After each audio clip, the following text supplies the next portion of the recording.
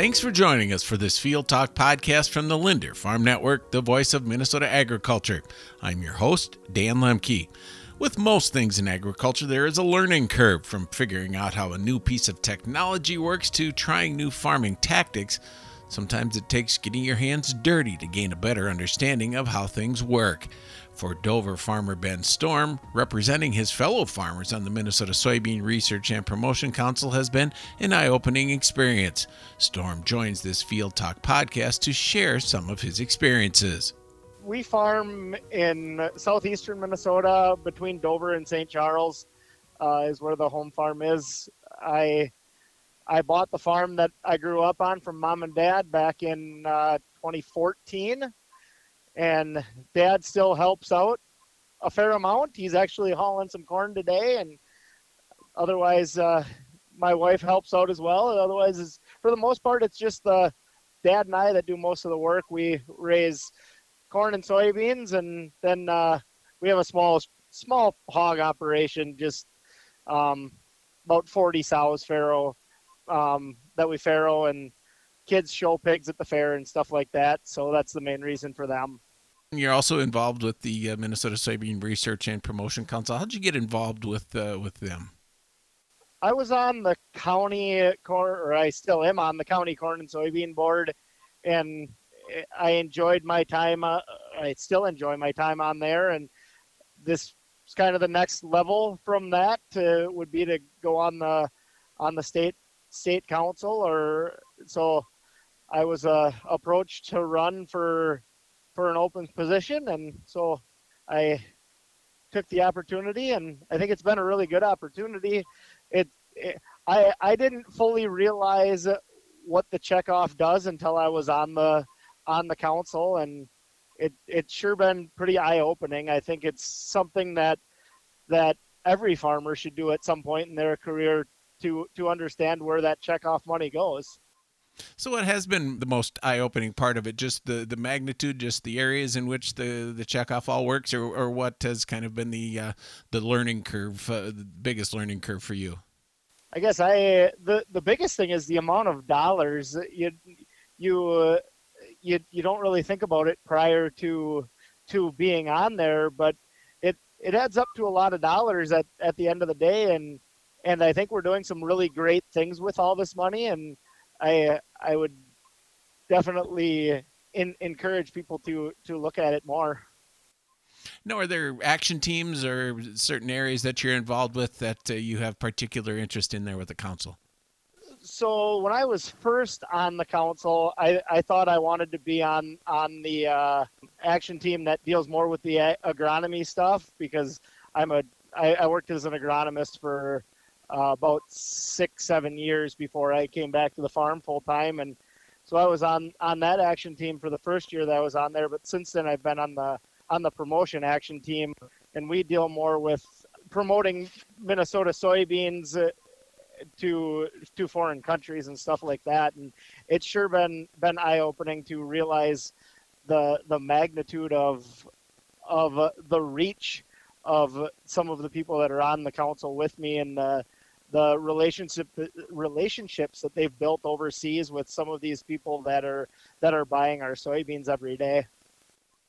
And is that something too where you recognize after meeting with some of the folks that the relationship part of these connections are very important to buyers overseas? So making those connections is a very important thing for marketing Minnesota soybeans.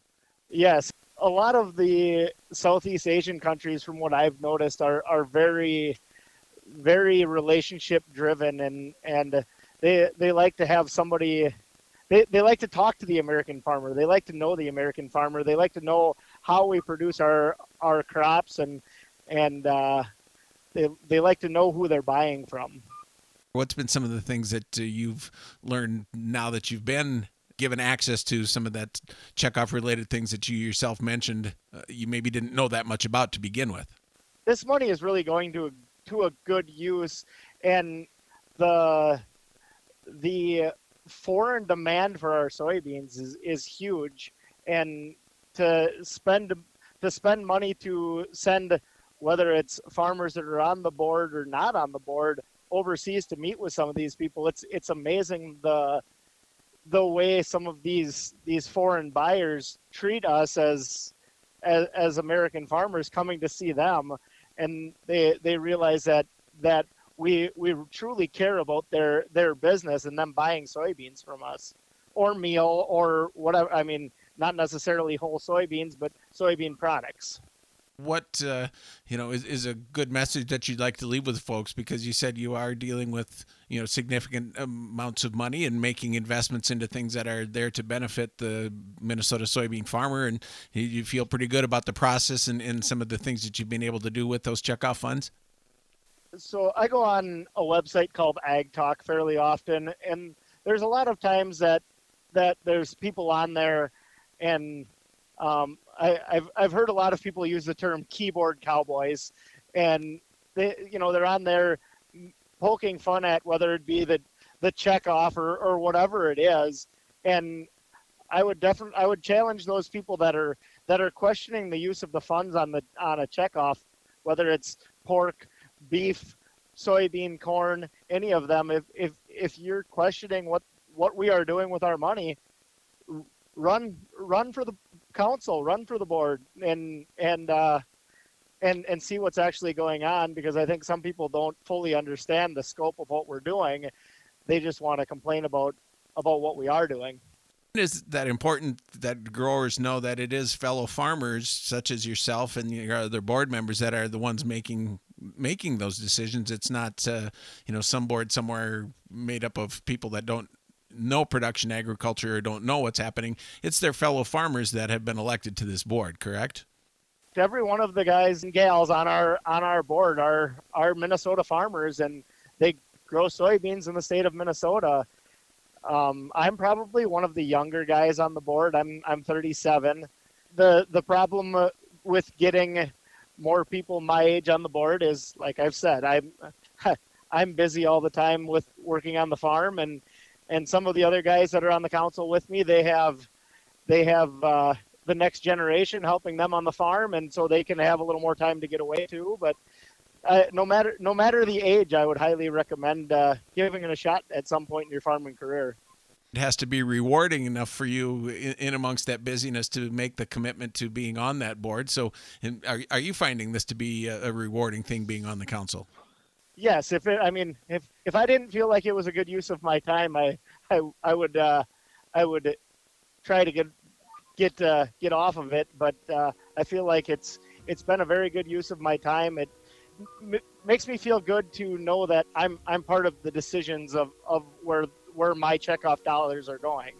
Thanks for joining us for this Field Talk podcast. Find other podcasts on Apple, Spotify, and on the LinderFarmNetwork.com website.